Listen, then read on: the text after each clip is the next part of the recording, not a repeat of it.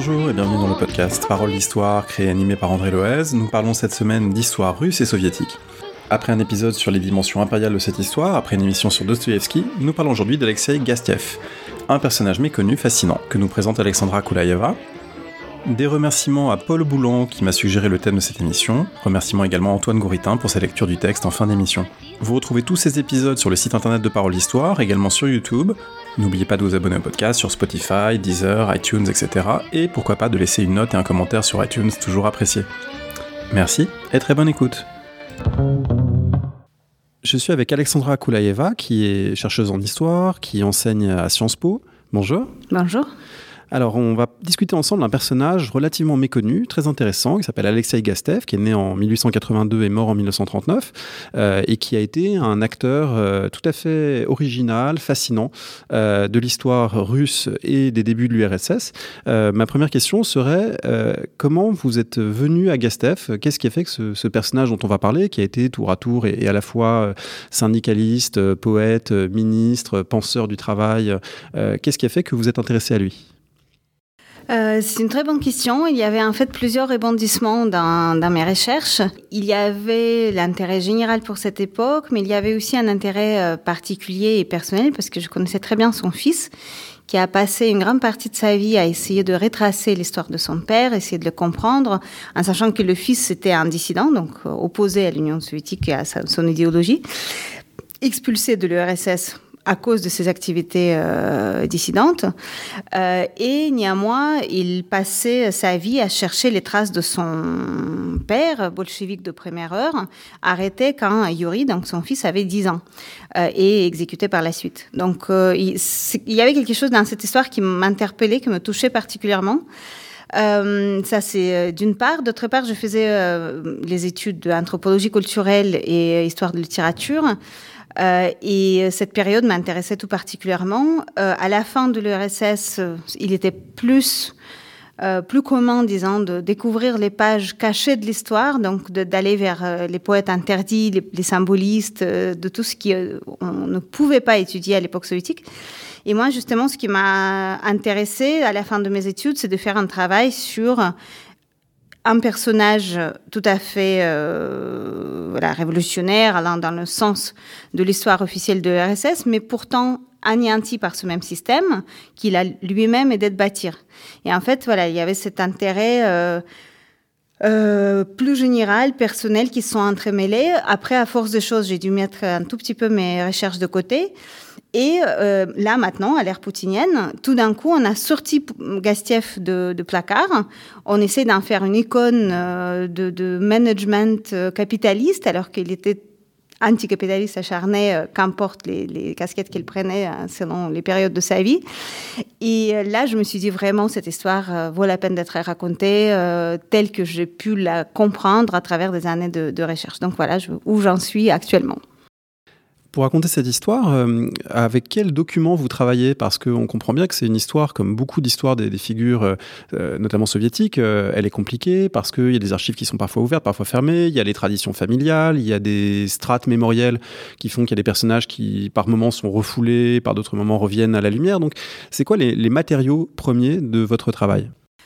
C'est les archives. C'est principalement les archives familiales et les archives qui, pendant des années, étaient absolument soit cachées, soit, en tout cas, pas touchées parce que méconnues complètement.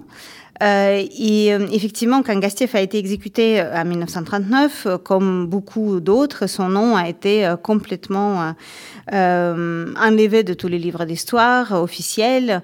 Ses œuvres étaient enlevées des bibliothèques et il y avait un néant pendant une quarantaine d'années.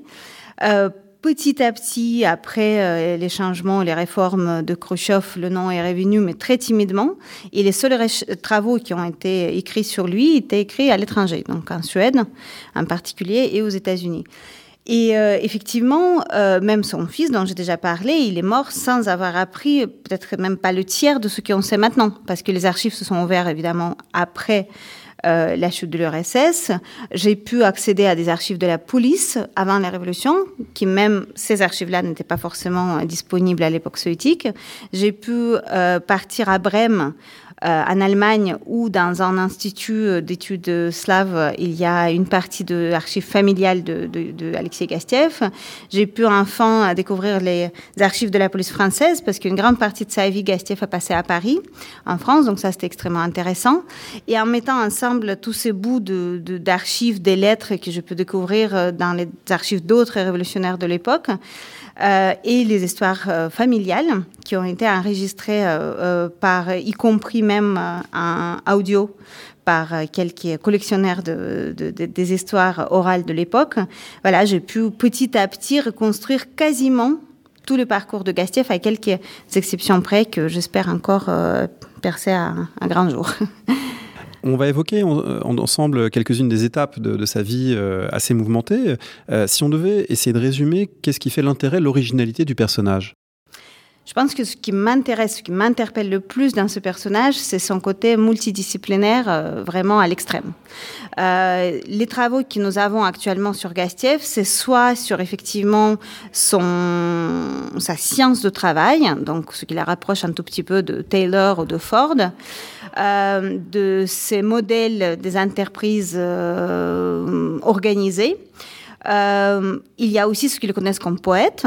Donc, pour rappel, Elsa Tréollet, quand elle a publié son livre 100 meilleurs poètes de tout le temps russophones, elle a inclus Gastiev dedans. Donc, pour elle, il faisait partie des poètes tout à fait novateurs et extrêmement intéressants au début du XXe siècle.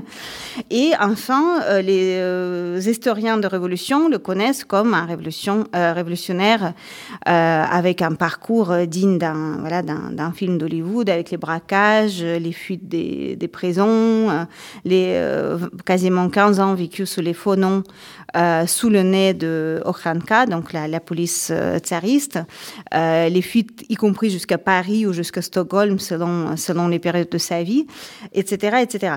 Moi, ce qui m'intéressait, c'est regarder l'évolution de ses idées.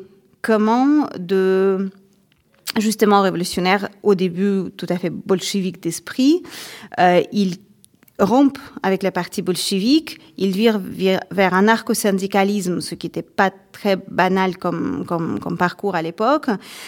Comment justement des usines françaises, il ramène un anarcho-syndicalisme qu'il adapte à la réalité russe. Comment tout au long de sa vie, de sa carrière, il écrit sur ce qu'il vit, de ces changements.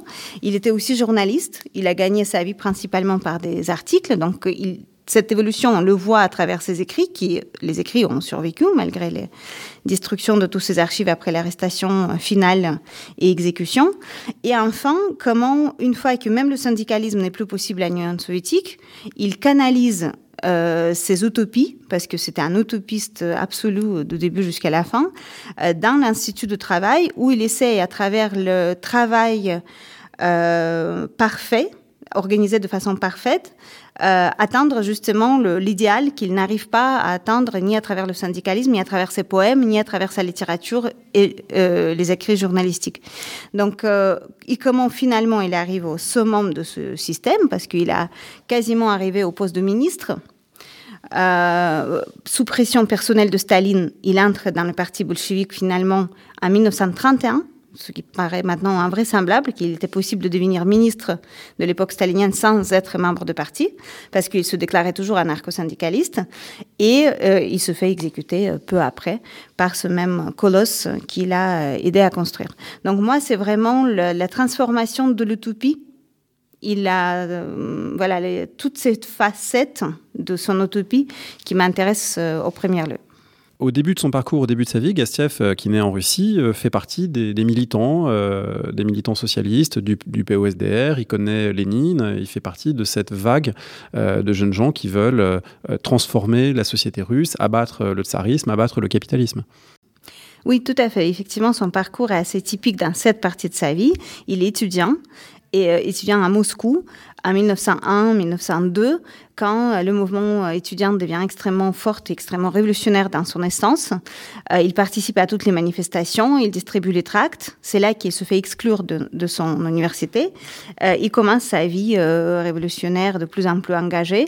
Au début, donc, complètement dans la ligne générale de parti. Après la première fuite à l'étranger, il fait connaissance personnelle avec Lénine et Krupsk et les autres camarades de cette partie.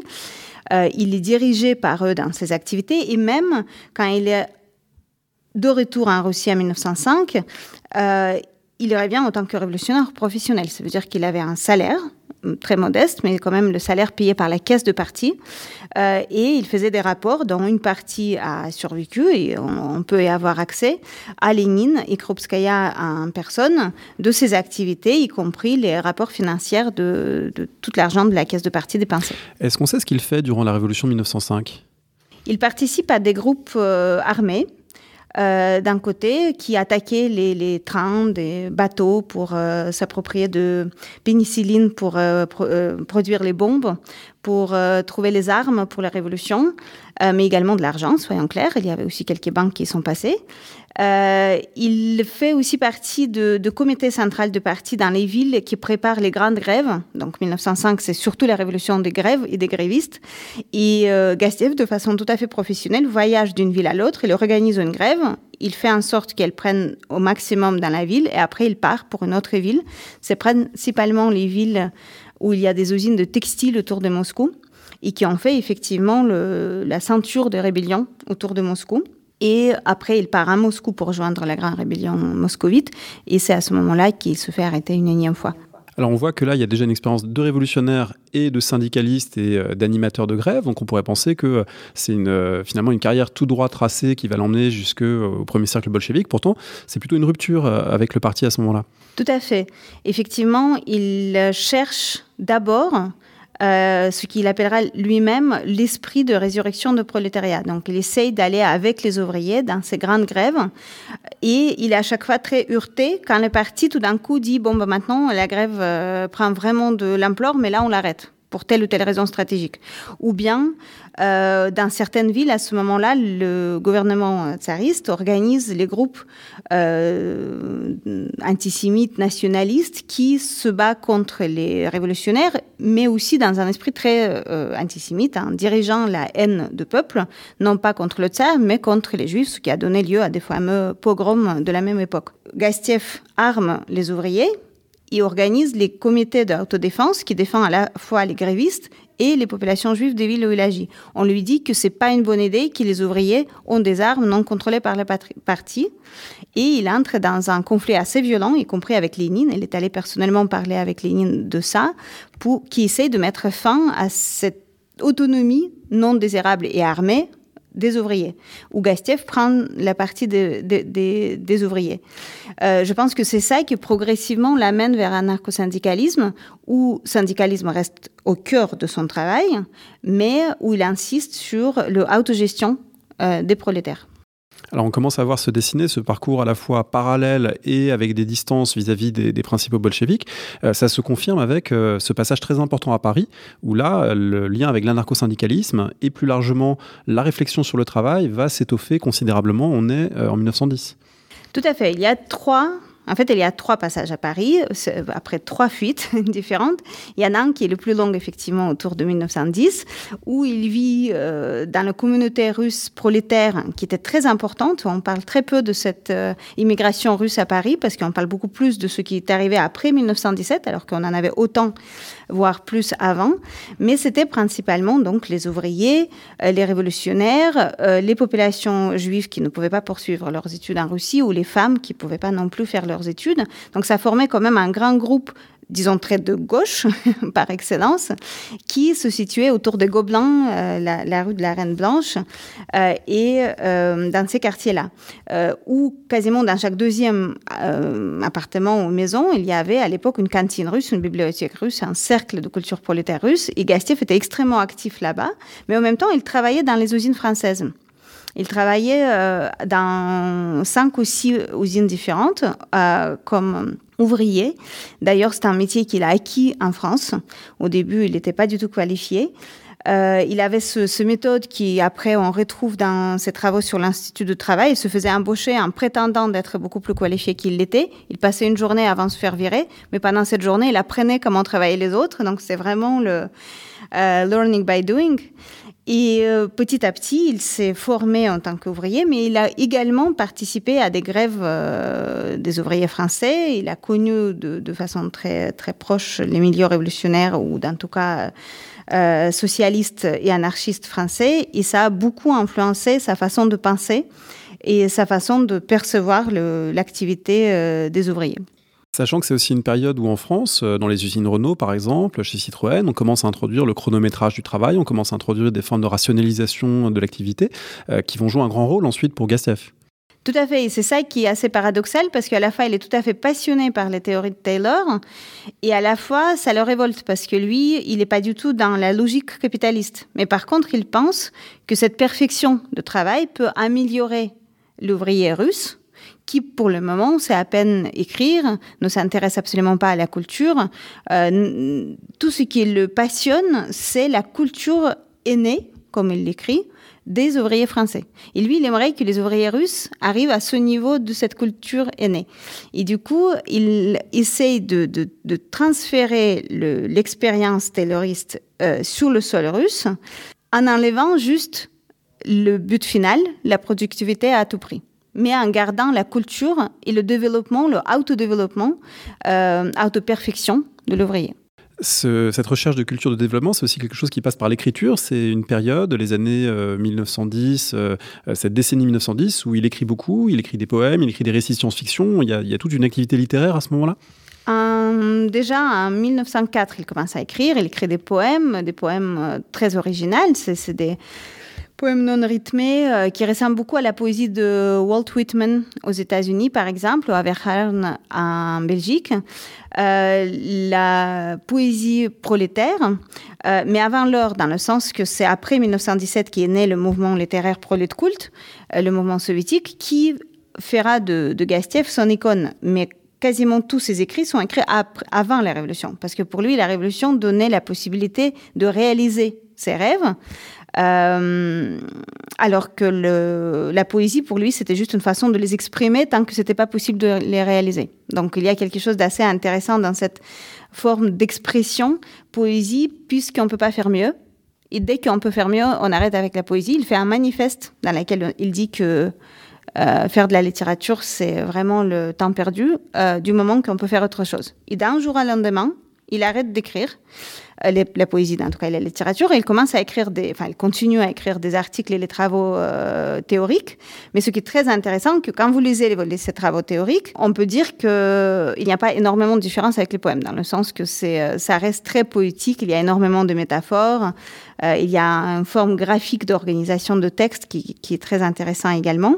À ce moment-là également, il introduit par exemple la notion de biomécanique, qui est après développée par les gens de théâtre comme Meyerhold et d'autres grands personnages de l'avant-garde russe, des peintres comme Salomon Nikritin, qui vient chercher dans son institut de travail l'inspiration pour les travaux purement artistiques. Et c'est ça qui est intéressant, parce qu'au moment quand Gastieff arrête toute activité artistique, ou du moins c'est ce qu'il dit, les autres inspirent de ces travaux scientifiques, ou ce qu'il appelle scientifiques, pour continuer dans les travaux artistiques. Alors, on a sauté une étape, puisqu'on est déjà arrivé au moment où il a cet institut central du travail qui est un peu la matrice comme ça de toute une créativité aussi bien artistique que scientifique que syndicale. Mais avant ça, il y a la Révolution, ou plutôt les révolutions, 1917, 1918, la guerre civile. Quel rôle joue Gastieff à ce moment-là ? Si on va dans l'ordre chronologique, effectivement, de retour de l'exil française, parisienne, la dernière de Détroit qu'il a passé à Paris, il arrive en Russie sous le faux nom. Il continue à travailler dans les usines qui, à leur tour, introduisent les méthodes tayloristes. Donc, c'est la grande usine de Aivaz qui était à l'époque à la frontière entre Finlande et la Russie. Il travaille aussi, il écrit pour Pravda, le journal de Lénine. Il organise des activités syndicalistes, anarcho-syndicalistes, mais pas seulement. Et à ce moment-là, arrive une énième arrestation. Il est envoyé au fond de Sibérie, à Narim, où passait l'exil beaucoup de révolutionnaires très connus, à commencer par Staline.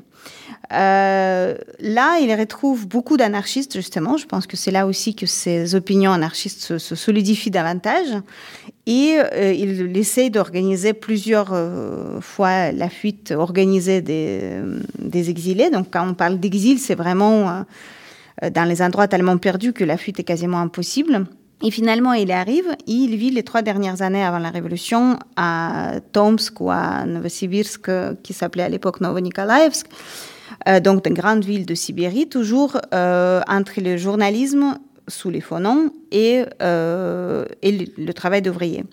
C'est là que la Révolution de février arrive, enfin les nouvelles de la Révolution de février arrivent, et Gastiev, pour la première fois, publie un manifeste en précisant que son vrai nom, en découvrant de nouveau la possibilité de publier les textes sous son vrai nom, ce qu'il ne pouvait plus faire depuis le tout début du siècle.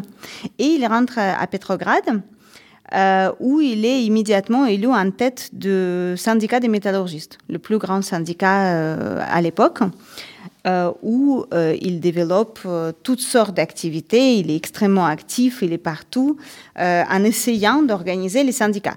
L'activité qui, dans quasiment un an seulement, commence à être freinée au maximum par le Parti communiste, qui ne voit plus l'utilité, en tout cas officiellement, c'est ça la raison, à avoir des syndicats combattants dans le pays où les ouvriers ont gagné. Alors c'est un thème important, le contrôle ouvrier dans les usines. Ça fait partie vraiment des controverses de la jeune révolution, du jeune État soviétique, qui fait penser que Gastiev, finalement, il a eu de la chance de tenir aussi longtemps parce qu'il s'était quand même opposé à Lénine, opposé aux dirigeants, pour essayer justement d'ancrer dans les usines une pratique syndicale qui n'était plus du tout acceptée. Tout à fait. En plus, il se dit anarcho-syndicaliste, il se dit anarchiste. Il ne se dit plus du tout représenter le parti. Mais en même temps, je pense qu'il avait un sens de survie absolument extraordinaire. Et ce qu'il a développé dans toutes ses escapades avant la Révolution.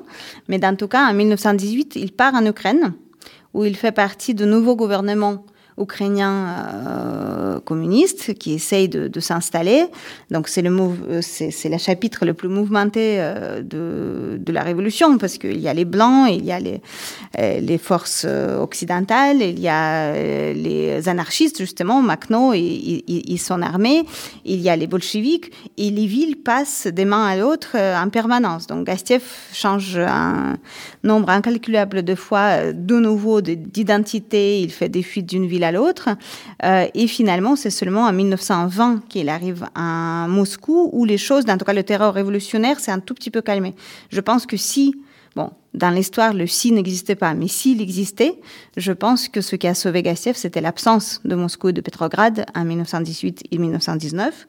Et quand il est revenu avec son idée de l'école de l'ingénierie sociale, déjà complètement réfléchi, établi, avec le projet sur la table, au moment quand ses anciens camarades de l'exil de Norilsk, sont arrivés au pouvoir, était en tête des syndicats, et lui, il proposait une entreprise, finalement, économiquement extrêmement rentable, parce que le pays était en ruine, et lui, il disait, je vais vous apprendre comment reconstruire toutes les usines et comment rendre les ouvriers plus efficaces qu'ils le sont.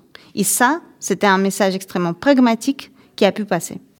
Alors, ce qui est très étonnant et paradoxal, c'est que ce message très pragmatique qui lui permet de créer ce site Institut central du travail en 1920, ça se transforme aussi en quelque chose de moins pragmatique et de plus expérimental, parce que dès l'année suivante, Lénine instaure la NEP, qui est une période quand même d'assouplissement d'un certain nombre de contraintes, notamment idéologiques, et c'est une période de grande expérimentation culturelle, avec Lunacharsky au commissariat à l'instruction et aux Lumières, en gros, avec l'idée qu'on peut expérimenter, on peut réfléchir, on peut publier. C'est un petit moment de relative liberté intellectuelle dans la vie soviétique. Et du coup, les expérimentations de Gastiev, elles rencontrent aussi ce contexte-là qui lui permet de le développer dans les années 1920.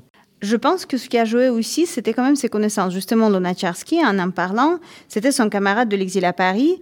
Il le connaissait très bien, il l'a connu ici. C'est ici qu'ils ont fondé ensemble le Cercle de la culture prolétarienne, d'où après s'est développé le prolet culte. Il connaissait Lénine, à qui il a rendu visite pour lui proposer son projet. Il connaissait Tomsky, qui était en tête des syndicats. Et c'était aussi cette période, effectivement, tout à fait incroyable, où sous un projet écrit, mais pour le moment tout à fait imaginaire. Gastieff a pu d'abord obtenir 2 pièces dans un hôtel où travaillaient jour et nuit les gens. Et on a des écrits extrêmement intéressants. Notamment, Gastieff envoie une lettre à ministère en leur expliquant que les gens qui travaillent dans son projet ne peuvent pas se rendre à l'Institut puisqu'ils n'ont pas de chaussures. Ils demandent de l'aide financière pour acheter des chaussures pour ces ouvriers. Donc c'est pour dire qu'ils étaient quand même dans une misère assez impressionnante.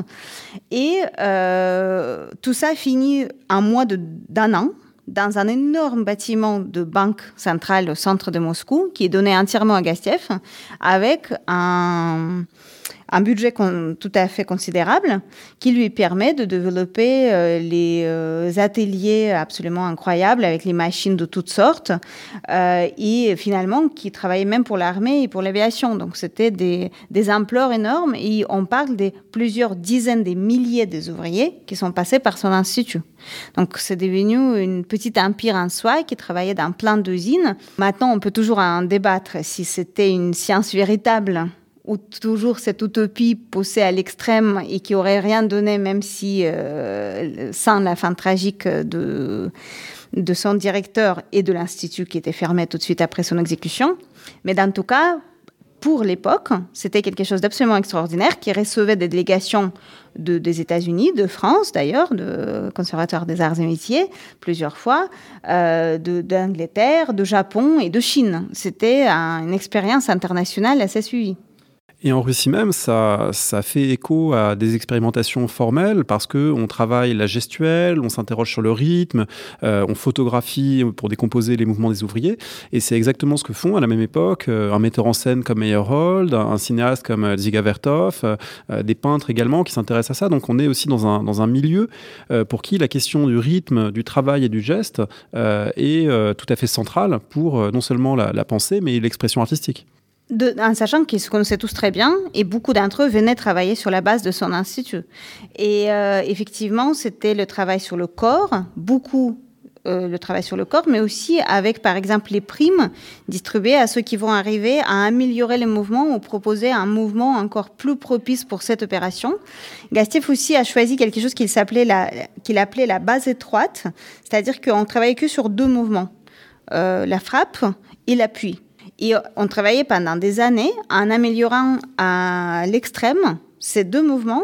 Et Gastieff avait comme idée que si on est tout à fait parfait et on arrive à se perfectionner dans une toute petite tâche, ça nous permettra de projeter cette petite tâche petit à petit à tout et même au management d'un institut ou d'une usine. Donc, elle pensait que tous les managers doivent commencer par ces tâches extrêmement basiques et c'est seulement quand ils sont parfaits dans ces petites tâches qu'ils vont pouvoir diriger les personnes qui doivent les reproduire au quotidien.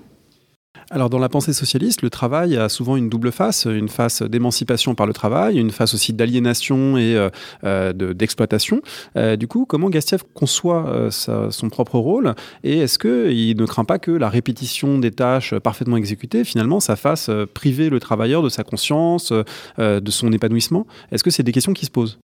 C'est les questions qui se posent et c'est les questions qui me passionnent personnellement parce qu'effectivement, il arrive, et c'est ça que Zamiatin dénonce dans nos autres, à l'antithèse de la liberté individuelle pour laquelle il s'est battu toute sa vie. Effectivement, ces photos sont monstrueuses.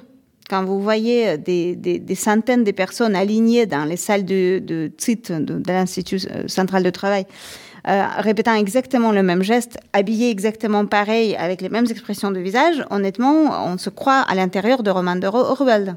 C'est quelque chose d'assez effrayant. Mais néanmoins, pour lui, c'est une course aussi un tout petit peu contre la montre, parce que son institut doit en permanence prouver son droit d'exister. Il voit ses camarades disparaître l'un après l'autre, déjà anéanti. C'est très intéressant de regarder à travers le journal qu'il publiait, qui s'appelait l'Organisation du travail, le changement de son style, parce que la seule chose qu'il a jamais trahi, entre guillemets, dans sa vie, c'était le journalisme. Et son style est absolument reconnaissable. Vous pouvez prendre un texte de Gastieff, vous le reconnaîtrez de 1000 autres. Et puis, d'un coup, au milieu des années 30, il commence à parler des traîtres à la patrie, de provocateurs, de mouvements justement de stakhanovtsi, où au début, il dit, mais c'est de la folie, c'est pas possible. On ne peut pas demander à quelqu'un qui doit rendre tant de travail par jour 2 fois la norme, parce que c'est anti-scientifique, c'est pas possible. Et si on veut qu'il travaille bien, il ne faut pas qu'il donne 2 fois plus. Et puis, on corrige le tir, et il commence à dire que, bien évidemment, Stakhanov, c'est notre seul espoir. Donc, il commence à modifier aussi ses discours par rapport à la répression qui monte, et par rapport à ses tentatives de sauver l'Institut et lui-même. Néanmoins, je pense qu'il a resté assez fidèle à ses utopies, parce qu'on reste, de nouveau, je me répète, dans les domaines de utopie, en croyant que quelqu'un qui arrive à perfectionner son travail se perfectionne. Donc, il croyait vraiment à ce lien entre la perfection du travail et la culture ouvrière qui se perfectionnera à travers la perfection du travail. Et je pense que c'est là qu'on peut peut-être ramener ensemble toutes les contradictions qui, malheureusement, ne vont tout de même pas disparaître. Il y en a bien une contradiction assez majeure. Quel genre de matériaux produit son institut ? Quel genre de matériaux on produit ? On sait que l'URSS a été très friande d'affiches, de brochures, de textes, de représentations, de films, etc. pour expliquer, pour éduquer, pour inciter notamment les masses incultes au début, les bons gestes médicaux, d'hygiène, etc. etc. Est-ce que ça participe de ce mouvement, on va dire, de diffusion de matériaux, d'une pédagogie, l'Institut du Travail ? L'Institut du Travail produit énormément de tout. Donc, tout d'abord, de la force ouvrière qualifiée. Ça, c'est des dizaines de milliers de personnes. Mais également des livres. Ils font énormément de traductions du français, de l'anglais, de l'allemand. Ils traduisent tout ce qui leur paraît être les œuvres nécessaires pour l'amélioration de la culture de travail. Ils ont une bibliothèque absolument immense. Ils produisent beaucoup de brochures et d'affiches qui expliquent de façon très démonstrative les postures et les positions propices pour le travail. Mais ils produisent également des machines pour s'entraîner. Et c'est très intéressant parce que il y a 2 ans, très exactement, on a ouvert à Moscou une exposition où on a reproduit des machines de l'Institut de Gastiev, donc les machines où il fallait se mettre pour que, à force des objets en bois et en métal, on améliore les postures de la personne qui s'y met. Donc c'est quelque chose qui était assez passionnant. Actuellement, cette exposition circule en Russie dans plusieurs villes, mais également Gastiev et ses camarades inventent quelque chose qui était tout à fait révolutionnaire de nouveau pour l'époque, une société d'action, une société qui agit par action, donc qui appartient à 6 ministères différents et qui produit justement les formations pour les ouvriers. Ce qui permet, et c'est ça qui était révolutionnaire à l'époque, permet de se autonomiser par rapport au budget d'État. Donc ils gagnent eux-mêmes leur budget. Et ça, c'était quelque chose d'assez extraordinaire parce que la propriété privée n'était pas du tout bienvenue et tout était considéré comme propriété d'État. Donc, il y avait même là, dans une énième de ces contradictions, Gastiev arrive à une expérience assez étonnante. On écoute un extrait d'une brochure, d'une affiche du site de cet Institut du Travail de 1922. Comment faut-il travailler ?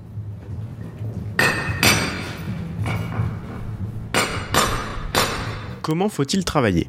1. Avant de commencer un quelconque travail, il faut le programmer dans sa totalité afin d'avoir en tête le modèle tout près du travail, ainsi que l'ordre des actions à accomplir. Si on ne peut pas penser à tout, réfléchir au moins aux étapes principales et avant tout au point de départ. 2. Ne pas entreprendre un travail avant de préparer tous les instruments de travail et tous les dispositifs. 3. Ne rien avoir d'inutile sur le lieu de travail, table, machine, terre, sol, afin de ne pas chercher inutilement, de ne pas se laisser prendre par la panique, ne pas chercher un objet utile parmi un tas d'objets inutiles. 4. Disposer les outils dans un ordre parfait et organisé une fois pour toutes pour prendre ce qu'il faut machinalement. 5. Ne jamais se plonger dans un travail sans préparation. Entrez dans votre tâche progressivement. La tête et le corps ont besoin de temps pour se lancer. Si on commence abruptement, on s'abîme soi-même, on sabote le travail. Après un premier élan trop poussé, le producteur se fatigue, ralentit et abîme sa production. 6. Quand on travaille, parfois on est pourtant amené à accélérer un coup. Ne foncez pas la tête baissée. Préparez-vous, votre corps et votre tête. Il faut se ressourcer. Ensuite essayez un coup, adaptez la force et la forcer à la puissance maximale. 7. Il faut travailler le plus régulièrement possible. Il ne faut pas des hauts et des bas. Le travail à chaud, par spasme, abîme l'homme et le travail. 8.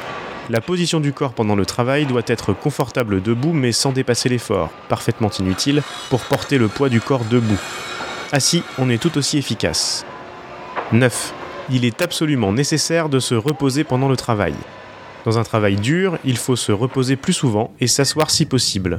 Dans un travail simple, les repos peuvent être plus espacés mais réguliers. 10. Ne jamais manger ni boire de thé pendant qu'on travaille. Boire uniquement pour se désaltérer. Ne pas fumer ou de préférence pendant les pauses plutôt que pendant le travail lui-même. 11. Si le travail ne va pas, ne vous énervez pas, faites une pause, réfléchissez et recommencez tout doucement. Ralentissez même exprès pour continuer sur la durée. 12. Pendant le travail, surtout si quelque chose ne va pas, arrêtez-vous, rangez votre bureau, remettez à sa place le matériel et les outils, balayez les saletés et recommencez, tout doucement, sans forcer. 13. Ne vous interrompez pas pour d'autres choses à faire, sauf ce qui est en lien avec ce que vous faites. 14. Il y a cette mauvaise habitude, juste après avoir fini, de montrer le résultat. Ici, il faut absolument patienter, s'habituer à votre succès, calmer la satisfaction, la rendre interne. Sinon, en cas de ratage, votre volonté sera empoisonnée et le dégoût du travail risque d'apparaître. 15. En cas de ratage total, il ne faut pas dramatiser. Il faut le prendre légèrement, recommencer le travail comme si c'était la première fois, et suivre la règle 11. 16. Après avoir fini, il faut tout ranger. Et votre ouvrage, et l'instrument, et le poste de travail. Tout doit regagner sa place afin que, lorsque vous reviendrez travailler, tout soit sous la main et vous n'aurez pas de dégoût de votre travail. Moi, je peux rajouter que cette affiche, effectivement, a été exposée dans quasiment toutes les usines de l'URSS. Comme elle n'était pas signée de Gastiev, ça faisait partie des héritages de Gastiev qui ont survécu son exécution et qui ont resté dans les usines bien après sa mort. Qu'est-ce qu'on sait justement de la fin, de l'arrestation, de l'exécution de Gastiev au moment de la grande terreur stalinienne, arrêté en 1938 et mort en 1939 ? Pendant très longtemps, on ne savait rien, justement. Tout s'est arrêté une nuit, en septembre 1938, quand dans le bâtiment qui était situé juste derrière l'Institut de travail sont arrivés la nuit comme il se doit, donc les représentants de NKVD qui ont réveillé la famille. Et Gastiev était d'abord, donc il y avait une perquisition de son domicile, après il était ramené dans sa maison de campagne où il y avait une autre perquisition, et il était ramené dans le prison de NKVD et plus jamais on l'a revu. Sa femme a été arrêtée très peu après, sa première femme a été arrêtée juste avant, et 2 de ses enfants ont été arrêtés également, et le 3e est mort au front parce que la Seconde Guerre mondiale a commencé dans pas très longtemps. Donc toute la famille était anéantie et évidemment personne ne cherchait à rendre public les détails de l'exécution. Plus que ça, sa femme, elle-même au Goulag, a reçu la notification qu'en 1941, Alexei Gastiev est mort de tuberculose ou en tout cas d'une pneumonie dans les camps de travail. C'était tout à fait mensongère, et maintenant qu'on a accès à des archives de Lubyanka, enfin on a eu accès parce qu'ils sont en train de se refermer de nouveau, mais heureusement que j'ai des photocopies maintenant, on a même le document qui donne l'ordre à un tel d'informer la femme de cette cause de la mort, tout en précisant qu'en réalité, il était exécuté 3 mois après l'arrestation dans l'ancienne dacha, donc la maison de campagne de Yagoda, près de Moscou. Et cette information était publique jusqu'à la chute de l'URSS. Et ce qui est très intéressant, c'est que le seul exception, c'est justement ce livre de Elsa Triolet que j'ai déjà mentionné, la campagne de Aragon, et qui s'appelle Les 100 meilleurs poètes russes, et où tout d'un coup, la date, déjà dans les années 50, est tout à fait exacte et véridique. Et ça s'explique parce que Elsa Triolet, donc avec comme sœur Lilia Brick, qui était la campagne de Ossip Brick, qui lui était chargé de surveillance des poètes et des littéraires de l'URSS. Donc du coup, c'était la famille probablement le mieux informée. Et la seule vraie date de la mort qu'on trouve jusqu'à la fin de l'URSS, c'est dans ce livre de Elsa Triolet en français, publié à Paris. Et c'est uniquement en 91 que finalement, officiellement, la famille était informée à la demande de la famille que la vraie date de la mort, c'était le printemps 1939 et qu'il est mort exécuté. Quand on cherche le nom de Gastiev sur Internet, on tombe très vite sur un portrait de lui assez étonnant, peint, je crois, par Tolkachev en 1923. Est-ce qu'on peut dire un mot de cette image et est-ce qu'elle représente quelque chose de ce qu'a été le projet de Gastiev et de ceux qui l'entouraient ? Ça représente en tout cas l'image que les contemporains de Gastiev avaient de lui. Et ce portrait a été fait à Kharkov, en Ukraine. Donc Kharkov à l'époque était la capitale de l'Ukraine. Gastiev a vécu, donc c'est là qu'il faisait partie du gouvernement de l'Ukraine de première heure après sa fuite de Petrograd.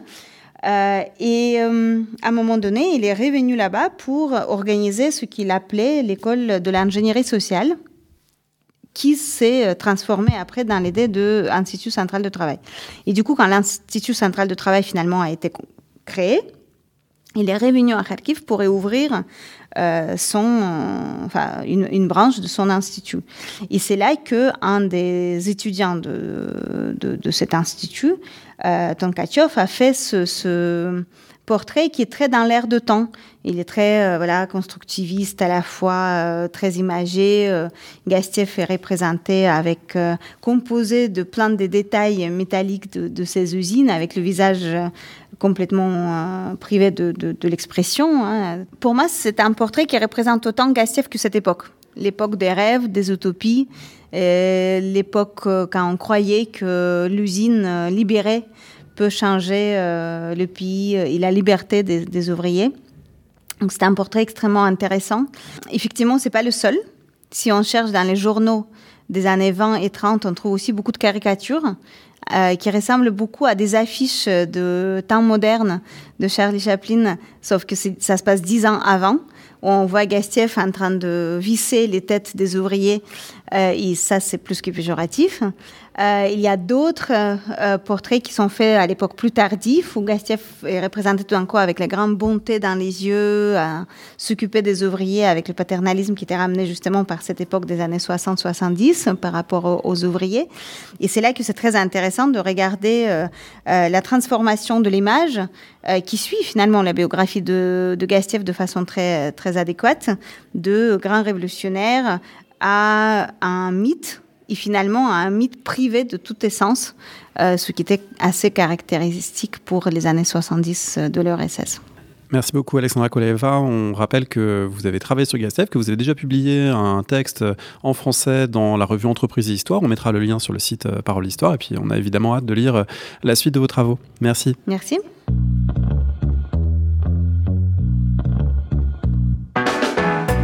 Merci de nous avoir écoutés. Rendez-vous sur le site www.paroledhistoire.fr pour toutes les informations sur le podcast, pour vous abonner, écouter ou télécharger les autres émissions.